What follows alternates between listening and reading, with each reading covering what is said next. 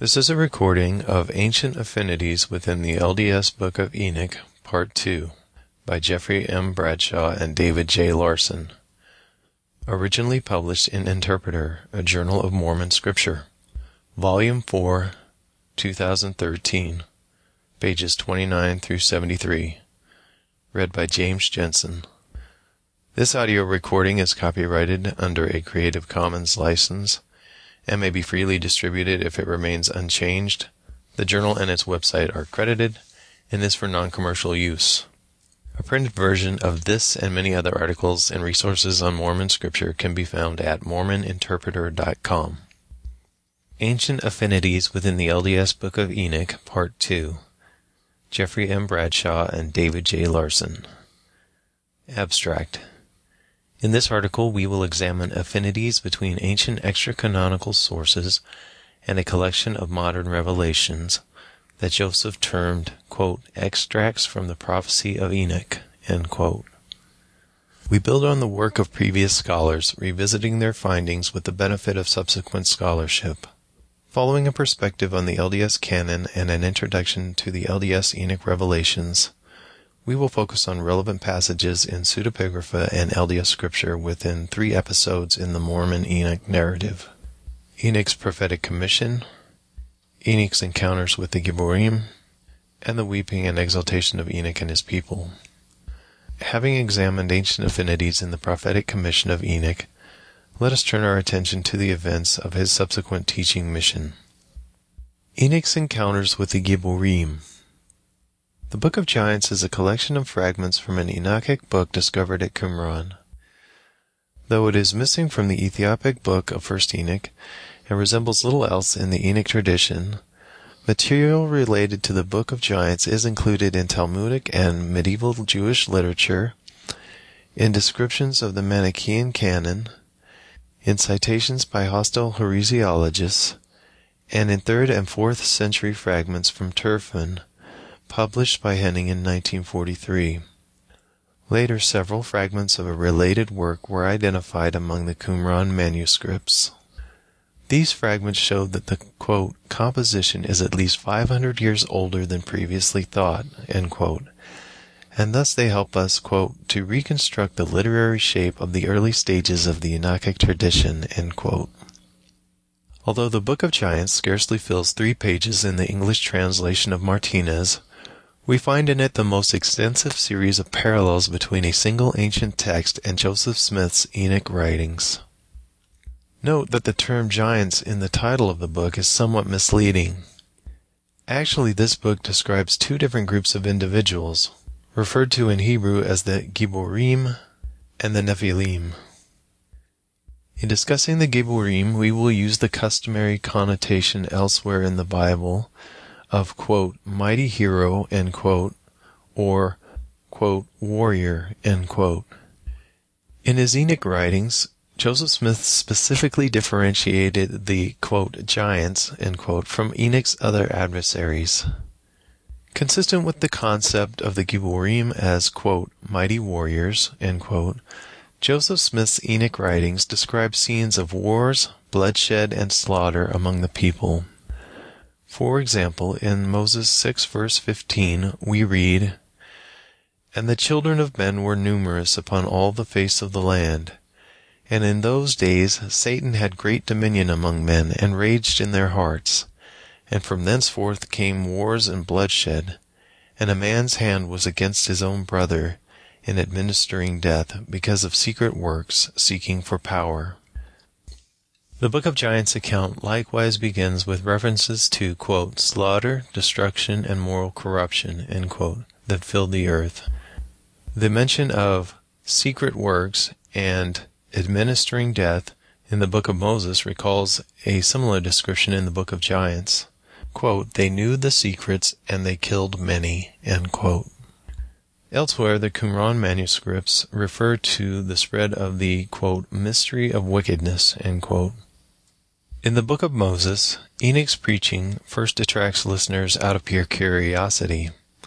Quote, and they came forth to hear him upon the high places, saying unto the tent keepers, tarry ye here and keep the tents, while we go yonder to behold the seer, For he prophesieth, and there is a strange thing in the land, a wild man hath come among us." End quote.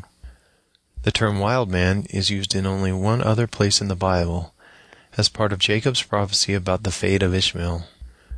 We see a more fitting parallel, however, in a passage in the translation by Wise of the Book of Giants, where the wicked leader of the Gibborim, Ohia, boasts that he is called the wild man. Just as in the Book of Moses, the same term is used sarcastically to describe Enoch.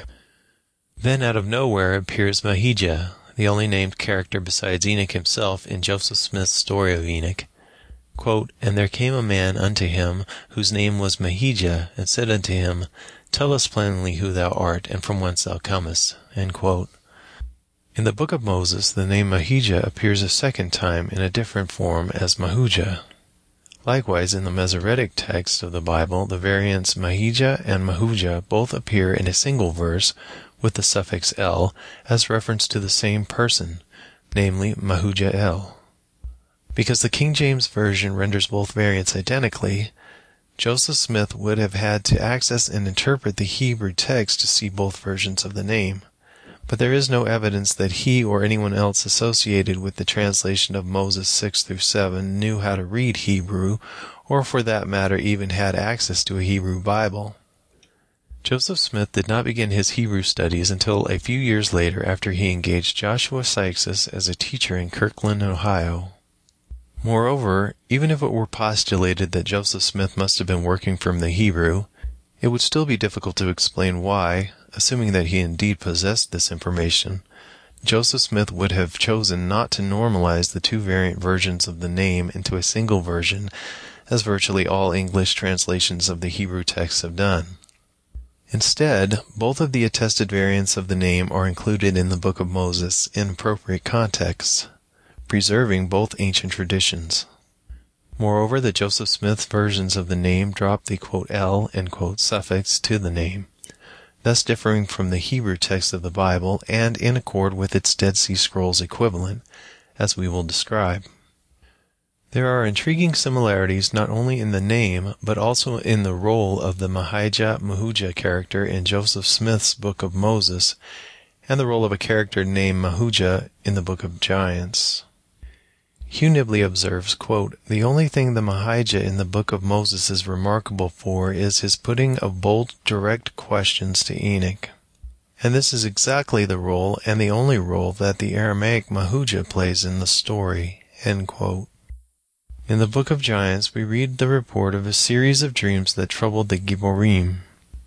The dreams, quote, "symbolize the destruction of all but Noah and his sons by the flood." End quote. In an impressive correspondence to the questioning of Enoch by Mahijah in the Book of Moses, the Gibborim send one of their fellows named Mahujah to, quote, "consult Enoch in order to receive an authoritative interpretation of the visions." End quote. In the Book of Giants we read, quote, "Then all the Gibborim and the Nephilim called to Mahujah, and he came to them. They implored him and sent him to Enoch, the celebrated scribe, and they said to him, quote, 'Go and tell him to explain to you and interpret the dream.'" End quote. Sarillo comments, quote, "The emphasis that Joseph Smith places on Mahijah's travel to Enoch is eerily similar to the account of Mahujah to Enoch in the Book of Giants." End quote. A reasonable case can be made for the identification of the Book of Giants Mahujah with the biblical Mahujah-el, who was a descendant of Cain and the grandfather of the wicked Lamech. The case for identification is only made stronger when we consider the additional material about Mahujah-el's family line included in the Joseph Smith account. Note that in the Book of Moses, Mahujah-el's grandson, like the other, quote, "sons of men," end quote, entered into a covenant with Satan after the manner of Cain, end quote. Similarly, in 1 Enoch, we read that a group of conspirators, here depicted as fallen sons of God, quote, "all swore together and bound one another with a curse," end quote. Elsewhere in 1 Enoch, we learn additional details about that oath. Quote, "This is the number of Casbael, the chief of the oath, which he showed to the holy ones when he was dwelling on high in glory, and its, or his, name is Bakah. This one told Michael that he should show him the secret name so that they might mention it in the oath, so that those who showed the sons of men everything that was in secret might quake at the name and the oath." End quote. The passages in 1 Enoch are reminiscent of a passage in the book of Moses that describes a, quote, "secret combination," end quote, that had been in operation, quote, "from the days of Cain," end quote. As to the deadly nature of the oath, we read in the book of Moses, quote, "Swear unto me by thy throat, and if thou tell it, thou shalt die," end quote. Just as in 1 Enoch, the conspirators, quote, "bound one another with a curse," end quote. In 1 Enoch, the conspirators agreed on their course of action by saying, quote, "Come, let us choose for ourselves wives from the daughters of men," end quote. Likewise, in the book of Moses, Mehujael's grandson became infamous because he took unto himself wives, to whom he revealed the secret of their wicked league, to the chagrin of his fellows. In 1 Enoch, as in the book of Moses, we also read specifically how, quote, "they all began to reveal mysteries to their wives and children," end quote. In answer to the second part of Mahijah's question, Joseph Smith's Enoch says, quote, "And he said unto them, I came out from the land of Canaan, the land of my fathers, a land of righteousness unto this day." End quote. Amplifying the book of Moses' description of Enoch's home as a, quote, "land of righteousness," end quote, the leader of the Gibborim in the book of Giants says that his, quote, "opponents," end quote, quote, "reside in the heavens and live with the holy ones," end quote. In the book of Moses, Enoch describes the setting for his vision, quote, "And it came to pass, as I journeyed from the land of Canaan by the sea east, I beheld a vision," end quote. Enoch's vision as he traveled by the sea east recalls the direction of his journey in 1 Enoch 20 through 36, where he traveled, quote, "from the west edge of the earth to its east edge," end quote. Elsewhere, 1 Enoch records a vision that Enoch received, quote, "by the waters of Dan," end quote, arguably a, quote, "sea east," end quote. In preaching to the people, the Enoch of the book of Moses refers to a, quote, "book of remembrance," end quote, in which the words of God and the actions of the people were recorded. Correspondingly, in the book of Giants, a book in the form of, quote, 2 stone tablets, end quote, is given by Enoch to Mahujah to stand as a witness of, quote, "their fallen state and betrayal of their ancient covenants," end quote. In the book of Moses, Enoch says the book is written, quote, "according to the pattern given by the finger of God," end quote. This may allude to the idea that a similar record of their wickedness is kept in heaven, as attested in 1 Enoch. Quote, "Do not suppose to yourself, nor say in your heart that they do not know, nor are your unrighteous deeds seen in heaven, nor are they written down before the Most High. Henceforth know that all your unrighteous deeds are written down day by day, until the day of your judgment." End quote. As Enoch is linked with the book of remembrance in the book of Moses, so he is described in the Testament of Abraham as the heavenly being who is responsible for recording the deeds of mankind so that they can be brought into remembrance. Likewise, in Jubilees 10, verse 17, we read, quote, "Enoch had been created as a witness to the generations of the world, so that he might report every deed of each generation in the day of judgment." End quote. In the book of Moses, Enoch's reading of the book of remembrance put the people in great fear. Quote, "And as Enoch spake forth the words of God, the people trembled and could not stand in his presence." End quote. Likewise, in the book of Giants, we read that the leaders of the mighty warriors, quote, "bowed down and wept in front of Enoch." End quote. 1 Enoch describes a similar reaction after Enoch finished his preaching. Quote, "Then I," that is Enoch, "went and spoke to all of them together, and they were all afraid and trembling, and fear seized them. And they asked that I write a memorandum of petition for them, that they might have forgiveness, and that I recite the memorandum of petition for them in the presence of the Lord of heaven. For they were no longer able to speak or to lift their eyes to heaven, out of shame for the deeds through which they had sinned and for which they had been condemned. And they were sitting and weeping at Abel-Maim, covering their faces." End quote. Among the declaration that Joseph Smith's Enoch makes to his hearers from the Book of Remembrance is that their children, quote, "are conceived in sin," end quote. This has nothing to do with the concept of original sin, but rather is the result of their moral transgressions. As Nibley expresses it, quote, "The wicked people of Enoch's day did indeed conceive their children in sin, since they were illegitimate offspring of a totally amoral society." End quote. The relevant passage in the Book of Giants reads, quote, "Let it be known to you that your activity and that of your wives and of your children through your fornication." End quote. Both the Qumran and the Joseph Smith sermons of Enoch end on a note of hope, a feature unique to these two Enoch accounts. Quote, "If thou wilt turn unto God and hearken unto my voice and believe and repent of all thy transgressions." End quote. In the Book of Giants, Enoch also gives hope to the wicked through repentance. Quote, "Now then, unfasten your chains of sin and pray." End quote. In addition, Reeves conjectures that another difficult-to-reconstruct phrase in the Book of Giants might also be understood as an allusion to a probationary period for the repentance of the giants. Any conjectured move toward repentance was temporary, however, and eventually Enoch's enemies began to attack, as we read in the Book of Moses, quote, "And so great was the faith of Enoch that he led the people of God, and their enemies came to battle against them. And he spake the word of the Lord, and the earth trembled, and the mountains fled, even according to his command. And the rivers of water were turned out of their course, and the roar of lions was heard out of the wilderness." End quote. Similarly, in the Book of Giants, Ohia, a leader of the Gibborim, gives a description of his defeat in such a battle.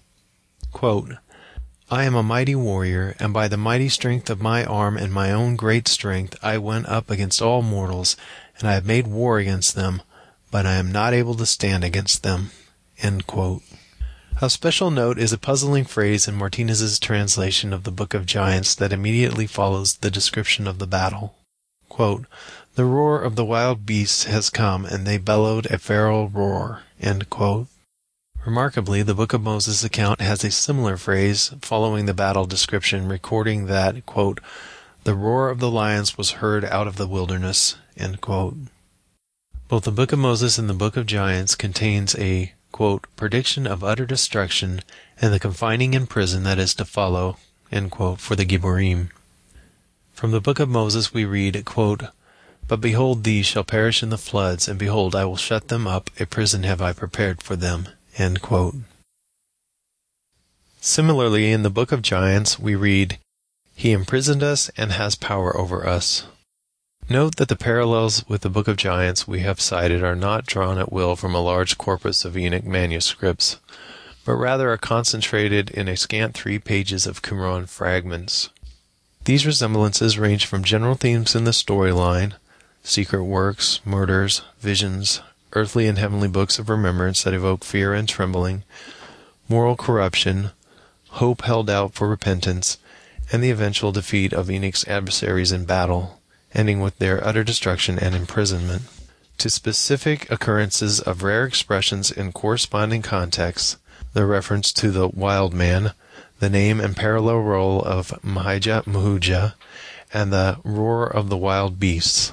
It would be thought remarkable if any 19th century document were to exhibit a similar density of close resemblances with this small collection of ancient fragments, but to find such similarities in appropriate contexts relating in each case to the story of Enoch is astonishing. The weeping and exaltation of Enoch and his people. In a vision of Enoch found in the Book of Moses, 3 distinct parties weep for the wickedness of mankind: God, the heavens, and Enoch himself. In addition, a 4th party, the earth, mourns, though does not specifically weep for her children. Daniel Peterson has discussed the interplay among the members of this chorus of weeping voices, citing the argument of non-LDS biblical scholar J.J.M. Roberts that identify 3 similar voices within the laments of the book of Jeremiah. The feminine voice of the mother of the people, corresponding in the book of Moses to the voice of the earth, the mother of men, the voice of the people corresponding to Enoch, and the voice of God himself.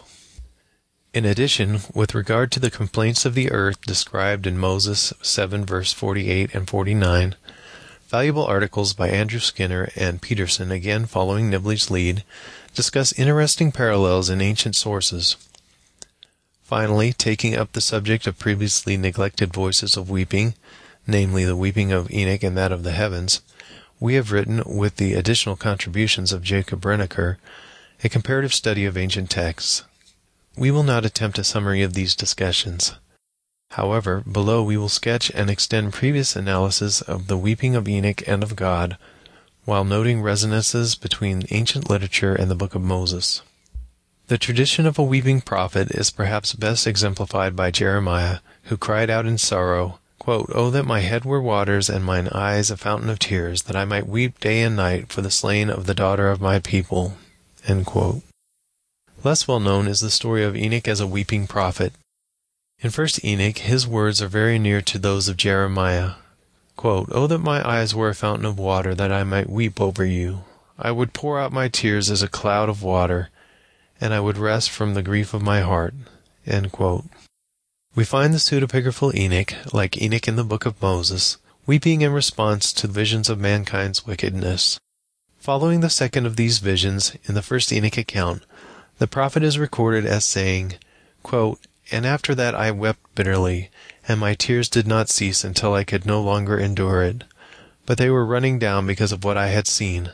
I wept because of it, and I was disturbed because I had seen the vision." End quote. Enoch's weeping is not only the result of his visions, but also a precursor to additional ones. For example, in the Kolon Mani Codex, Enoch's tearful sorrow is directly followed by an angelophany. Quote, "While the tears were still in my eyes, and the prayer was yet on my lips, I beheld approaching me 7 angels descending from heaven. Upon seeing them, I was so moved by fear that my knees began knocking." End quote. A description of a similar set of events is found in 2 Enoch, which Moshe Idel called the earliest evidence for mystical weeping. Quote, "In the first month, on the assigned day of the first month, I was in my house alone, weeping and grieving with my eyes. When I had lain down on my bed I fell asleep, and 2 huge men appeared to me, the like of which I had never seen on earth." End quote. The same sequence of events, Enoch's weeping and grieving followed by a heavenly vision, can be found in modern revelation within the song recorded in Joseph Smith's Revelation Book 2. Quote, "Enoch gazed upon nature and the corruption of man, and mourned their sad fate, and wept, and cried out with a loud voice, and heaved forth his sighs. Omnipotence, omnipotence, O may I see thee. And with his finger God touched his eyes, and Enoch saw heaven. He gazed on eternity, and sang an angelic song." End quote. Turning from the weeping of Enoch to the weeping of God, the relevant passage in the Book of Moses begins as follows. Quote, "And it came to pass that the God of heaven looked upon the residue of the people, and he wept. And Enoch said unto the Lord, How is it that thou canst weep, seeing thou art holy, and from all eternity to all eternity? The Lord said unto Enoch, Behold these thy brethren, they are the workmanship of mine own hands, and I gave unto them their knowledge in the day I created them. And in the Garden of Eden gave I unto man his agency. And unto thy brethren have I said, and also given commandment, that they should love one another, and that they should choose me, their father. But behold, they are without affection, and they hate their own blood." End quote. Because of its eloquent rebuke of the idea of divine impassibility, the notion that God does not suffer pain or distress, this passage that speaks of the voice of the weeping God has received the greatest share of attention in LDS scholarship compared to the other voices of weeping, eliciting the pioneering notices of Hugh Nibley, followed by lengthy articles by Eugene England and Daniel C. Peterson. Most recently, a book relating to the topic has been written by Terrell and Fiona Givens. They eloquently summarize the significance of this passage as follows. Quote, "The question here is not about the reasons behind God's tears. Enoch does not ask, Why do you weep? But rather, How are your tears even possible, seeing thou art holy and from all eternity to all eternity?" Clearly Enoch, who believed God to be merciful and kind forever, did not expect such a being could be moved to the point of distress by the sins of his children. And so a third time he asks, How is it that thou canst weep? The answer, it turns out, is that God is not exempt from emotional pain. Exempt? On the contrary, God's pain is as infinite as his love. He weeps because he feels compassion. As the Lord explains to Enoch, Unto thy brethren have I said, and also given commandment, that they should love one another, and that they should choose me their father. But behold, they are without affection, and they hate their own blood. And misery shall be their doom, and the whole heaven shall weep over them, even all the workmanship of mine hands. Wherefore should not the heavens weep, seeing these shall suffer? It is not their wickedness, but their misery, not their disobedience, but their suffering that elicits the God of heaven's tears. Not until Gethsemane and Golgotha does the scriptural record reveal so unflinchingly the costly investment of God's love in His people, the price at which He placed His heart upon them. There could be nothing in the universe, or any possible universe, more perfectly good, absolutely beautiful, worthy of adoration, and deserving of emulation, than this God of love and kindness and vulnerability. That is why a gesture of belief in His direction, a decision to acknowledge His virtues as the paramount qualities of a divided universe, is a response to the best in us, the best and noblest of which the human soul is capable. But a God without passions would engender in our hearts neither love nor interest. In the vision of Enoch we find ourselves drawn to a God who prevents all the pain He can, assumes all the suffering He can, and weeps over the misery He can neither prevent nor assume." End quote. Joseph Smith's account of a God who weeps for human misery can be contrasted with Jed Woodworth's observation that the God in 1 Enoch shows remorse, quote, "only after it becomes obvious that the floods did not have the desired effect." End quote. In 1 Enoch, according to Woodworth, quote, "God is most concerned with exacting maximum justice. Destroy all the souls addicted to dalliance, He tells His righteous angels. Then bind the wicked for 70 generations underneath the earth, even to the day of judgment, when they will be taken away into the lowest depths of the fire and torments, and in confinement shall they be shut up forever." Enoch's angel guide tells him how 4 of God's faithful servants, Michael, Gabriel, Raphael, Phanuel, will be given special powers to cast them, the ungodly, into a furnace of blazing fire, that the Lord of spirits may be avenged of them for their crimes. The crimes are so great, never shall they obtain mercy, saith the Lord of spirits. Only crimes worthy of sentences without parole, it seems, could exonerate God from sending out the floods. Unlike the God in 1 Enoch, the God in Joseph Smith works for maximum mercy. When the wicked reject Enoch's entreaties, God does not jump to send the flood, but rather a second wave of servants. Immediately after seeing the earth's inhabitants in Satan's grasp, Enoch beholds angels descending out of heaven bearing testimony of the Father and the Son. The Holy Ghost falls upon those who hearken, and they are caught up by the powers of heaven into Zion. Even at the midnight hour, Zion is still enlarging her borders to include those who will turn from their evil ways. Those who refuse the invitation bring God great pain. Looking down from the heavens, God weeps for His wicked, even as the rains upon the mountains. He anguishes for those who reject their Father, and who now hate their own blood. Not only He suffers, but also the whole heaven shall weep over them, even all the workmanship of mine hands. When the floods finally come, we feel them as sobs of remorse, not as rains of retribution. What is the fate of those who perish in the flood? In 1 Enoch there is one fate only, everlasting punishment. Those who are destroyed in the flood are beyond redemption. For God to be reconciled, sinners must suffer forever. Enoch has nothing to say because God has no merciful side to appeal to. In Joseph Smith, however, punishment has an end. The merciful side of God allows Enoch to speak and be heard. God and Enoch speak a common language, mercy. "Lift up your heart and be glad and look," God says to Enoch after the flood. "There is hope for the wicked yet. Quote, I will shut them up, a prison have I prepared for them, and that which I have chosen hath fled before my face. Wherefore, He suffereth for their sins, inasmuch as they will repent in the day that my chosen shall return unto me. And until that day they shall be in torment." The Messiah figure in 1 Enoch 45-47 and in Joseph Smith function in different ways. In Joseph Smith, the chosen one will come to earth at the meridian of time to rescue the sinners of Enoch's day. After the Messiah's death and resurrection, as many of the spirits as were in prison came forth and stood on the right hand of God. The Messiah figure in 1 Enoch does not come down to earth and is peripheral to the text. He presides over the elect around God's throne, but does not rescue the sinners of Enoch's day. In the day of trouble, evil shall still be heaped upon sinners, he tells Enoch. End quote. Clearly, there are wide differences between 1 Enoch and the Book of Moses in their projections of the fate of the antediluvian sinners. That established, can any ancient parallels for the weeping God of Joseph Smith be found in other extra-canonical accounts of Enoch? Remarkably, such a passage does appear in the Midrash Rabbah on Lamentations, which portrays Enoch as weeping in likeness of God as a consequence of the destruction of the Israelite temple.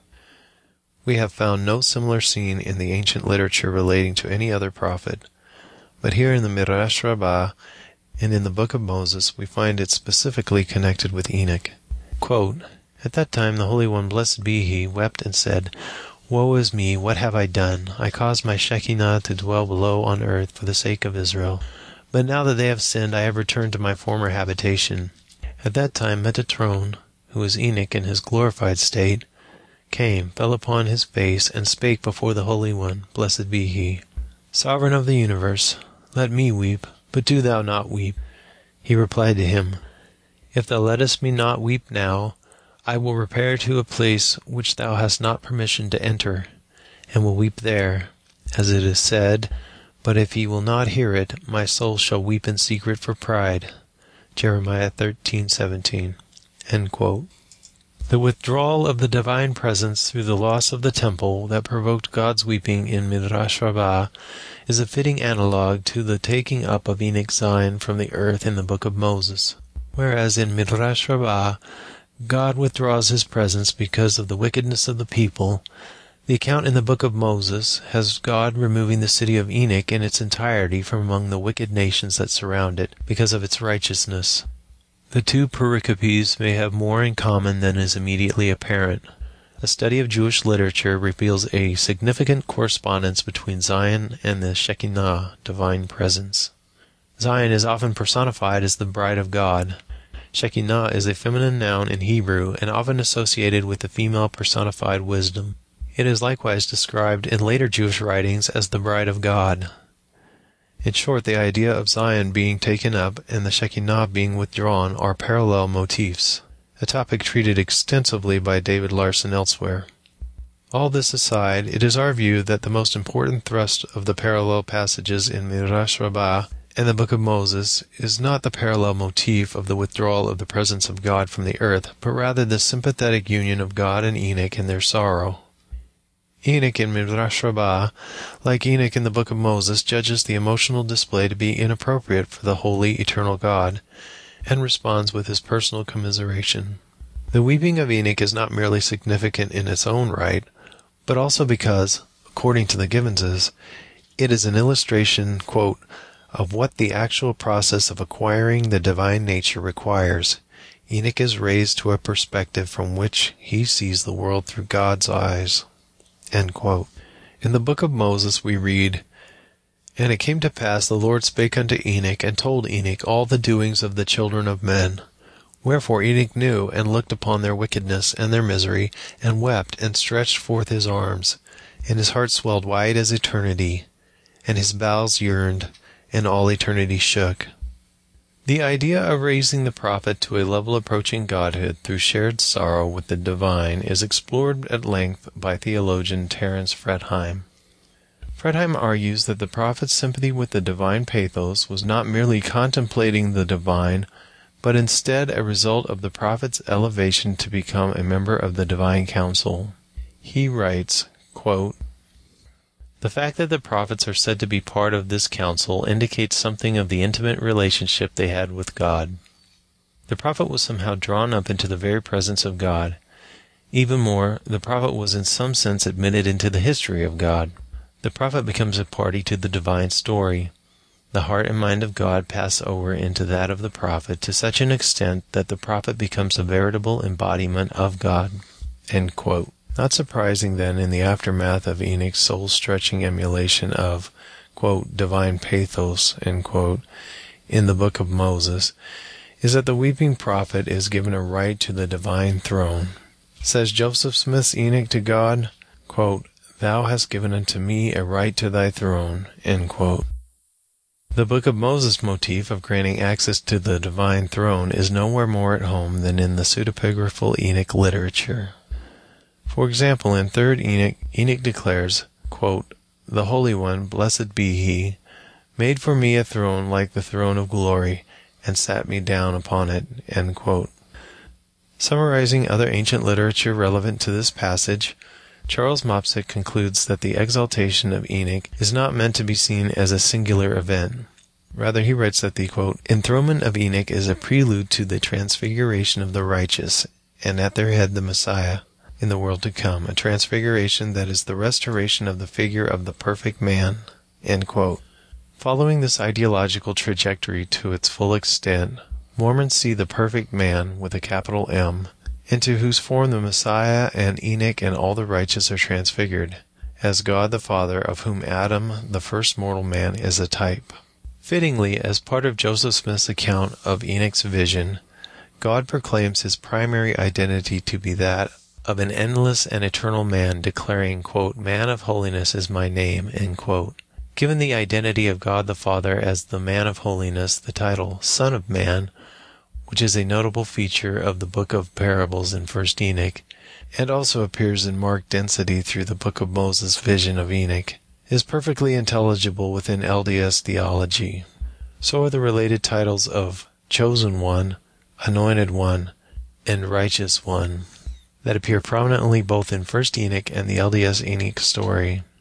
After considering the sometimes contentious debate among scholars about the single or multiple reference of these titles, and their relationship to other texts, Nickelsburg and Vanderkam conclude that the author of 1st Enoch, like the author of the Book of Moses, quote, saw the traditional figures as having a single referent, and applied various designations and characteristics as seemed appropriate to him. End quote.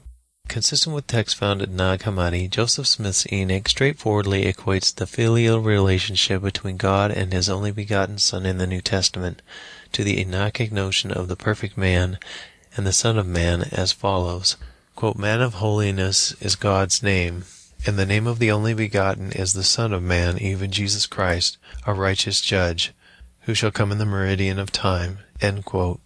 Note that the single specific description of the role of the Son of Man given in the verse from the Book of Moses as a righteous judge is highly characteristic of the Book of Parables within 1st Enoch, where the primary role of the Son of Man is also that of a judge. Reviewing the passages in 1st Enoch, Nickelsburg and Vanderkam conclude, quote, "If the central message of the parables is the coming of the final judgment, the Son of Man, Chosen One, takes center stage as the agent of this judgment." End quote. As Mopsick observed, however, the story does not end here.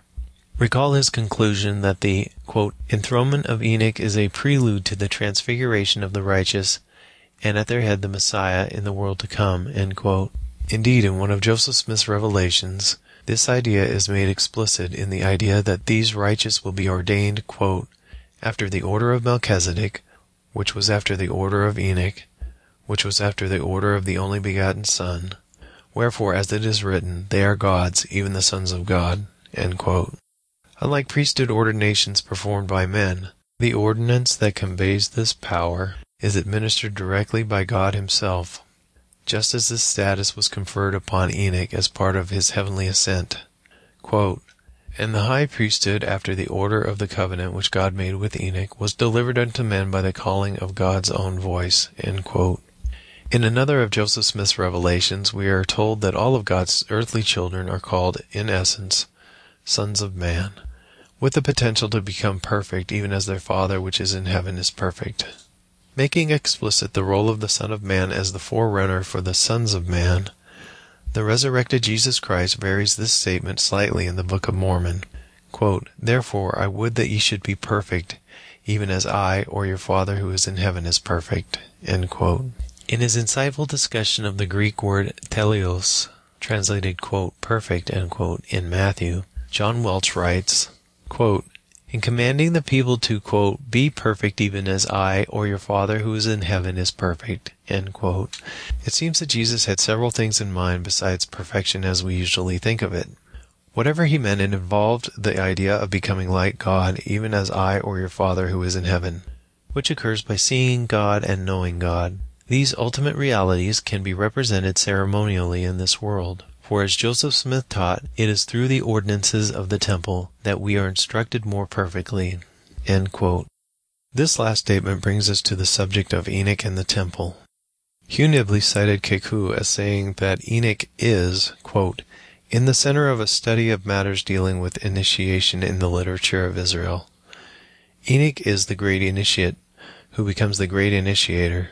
The Hebrew book of Enoch bore the title of Hekalot, referring to the various chambers or stages of initiation in the temple. Enoch, having reached the final stage, becomes the Metatron to initiate and guide others. "I will not say but what Enoch had temples and officiated therein," said Brigham Young, "but we have no accounts of it. Today we do have such accounts." End quote. In line with the theme of Enoch as a forerunner in the transfiguration of the righteous is the Book of Moses' idea that Enoch succeeded in bringing a whole people to be sufficiently pure in heart to fully live the law of consecration. In Zion, the city of holiness, the people were of one heart and one mind and dwelt in righteousness, and there were no poor among them. We are told that not only Enoch but also all his people walked with God, and they were eventually taken into heaven with him. Quote, "And Enoch and all his people walked with God, and he dwelt in the midst of Zion. And it came to pass that Zion was not, for God received it up into his own bosom, and from thence went forth the saying, Zion is fled." End quote. This topic is treated extensively by David Larson elsewhere. In LDS temples, the promise of being received into God's own bosom, like Enoch and his people, is extended to all those who prepare themselves to receive it through the sanctifying power of Christ. One of Joseph Smith's revelations identifies Zion with the pure in heart, and Jesus said in the Sermon on the Mount, "The reward of the pure in heart is that they shall see God." Therefore, the Lord told Joseph Smith, "Sanctify yourselves, that your minds become single to God, and the days will come that you shall see him, for he will unveil his face unto you, and it shall be in his own time, and in his own way, and according to his own will. Remember the great and last promise which I have made unto you." Doctrine and Covenants 88, verses 68 and 69. Thus end the Enoch chapters in the Book of Moses. Conclusion. In a recent discussion of Mormon theology, Stephen Webb concludes that Joseph Smith, quote, "knew more about theology and philosophy than it was reasonable for anyone in his position to know, as if he were dipping into the deep collective unconsciousness of Christianity with a very long pen." End quote. More significantly, the prophet recovered a story of Enoch that manifests a deep understanding of what it means to become a partaker of the divine nature, and in that process become a partner with God himself in the salvation and exaltation of his children, being raised to a perspective from which we see the world through God's eyes. Those who wish to follow the path of Enoch, which is the same path that was laid out by the great Redeemer, must take upon themselves its sufferings with its glory. Nowhere is this fact more apparent than in the ordinances of Mormon temples, where, as Truman Madsen observed, quote, "a full-scale covenant relationship, the atonement of Christ may be written, as it were, in our very flesh." End quote. "One is obliged," writes Eugene Sage, "to become not only one flesh with Christ, but also one life, one sacrifice, thus participating actively in the eternal act of love which began in the heavens." Acknowledgements. We appreciate the kindness of Jared Ludlow, Stephen D. Ricks, David Calabro, and Chris Vyasnik in providing helpful comments and suggestions on an earlier draft of this article. Dan Bachman pointed our attention to the thesis of Salvatore Cirio. We also extend our thanks to Tim Guyman for his expert assistance with technical editing, and Allison Koontz for her long labors in typesetting and proofreading this article. Addendum. After Part 1 of this study appeared, we became aware of a publication by Samuel Zinner that relates to allusions to the baptism of Jesus Christ in Moses 6, 26 and 27 that were discussed in that article. The allusion to baptism in those verses relating to the call of Enoch is strengthened by parallel wording in the later account of the descent of the Spirit at the baptism of Adam. Moses 6:65, quote, "The Spirit of God descended upon him," end quote. followed by a, quote, voice out of heaven, end quote, Moses 6:66, and a declaration of the sonship of Adam, Moses 6:68, quote, behold, thou art one in me, a son of God, and thus may all become my sons, end quote. Since God the Father is declared to be the, quote, man of holiness, end quote, in Moses 6:57, the titles, quote, Son of God, end quote, and, quote, Son of Man, end quote, can be equated. Zinner compares Hebrews chapter 1, 5 and 6 to passages relating to the Father's declaration of sonship at the baptism of Jesus in the Gospel of the Ebionites and the Gospel of the Hebrews. He also notes that the motifs of, quote, rest, end quote, and, quote, reigning, end quote, co-occur in these three texts as well as in the Coptic Gospel of Thomas. Finally, he argues for a, quote, striking isomorphism, end quote, shared between 1st Enoch and the baptismal allusion in the Gospel of the Ebionites, in a promise made by Enoch to the righteous, quote, and a bright light will shine upon you, and the voice of rest you will hear from heaven, end quote. In light of these, and additional passages relating these themes to the personage of the, quote, Son of Man, end quote, Zinner argues for the likelihood that the idea behind all these passages, quote, arose in an Enochic matrix, end quote. Hence the strange reference to Jesus' baptism in the Book of Moses account of the calling of Enoch, which on the face of it originally might have been looked upon as an obvious anachronism, has turned out to be a passage with plausible Enochic affinities and possible Enochic origins. This has been a recording of Ancient Affinities within the LDS Book of Enoch, Part 2, by Jeffrey M. Bradshaw and David J. Larson.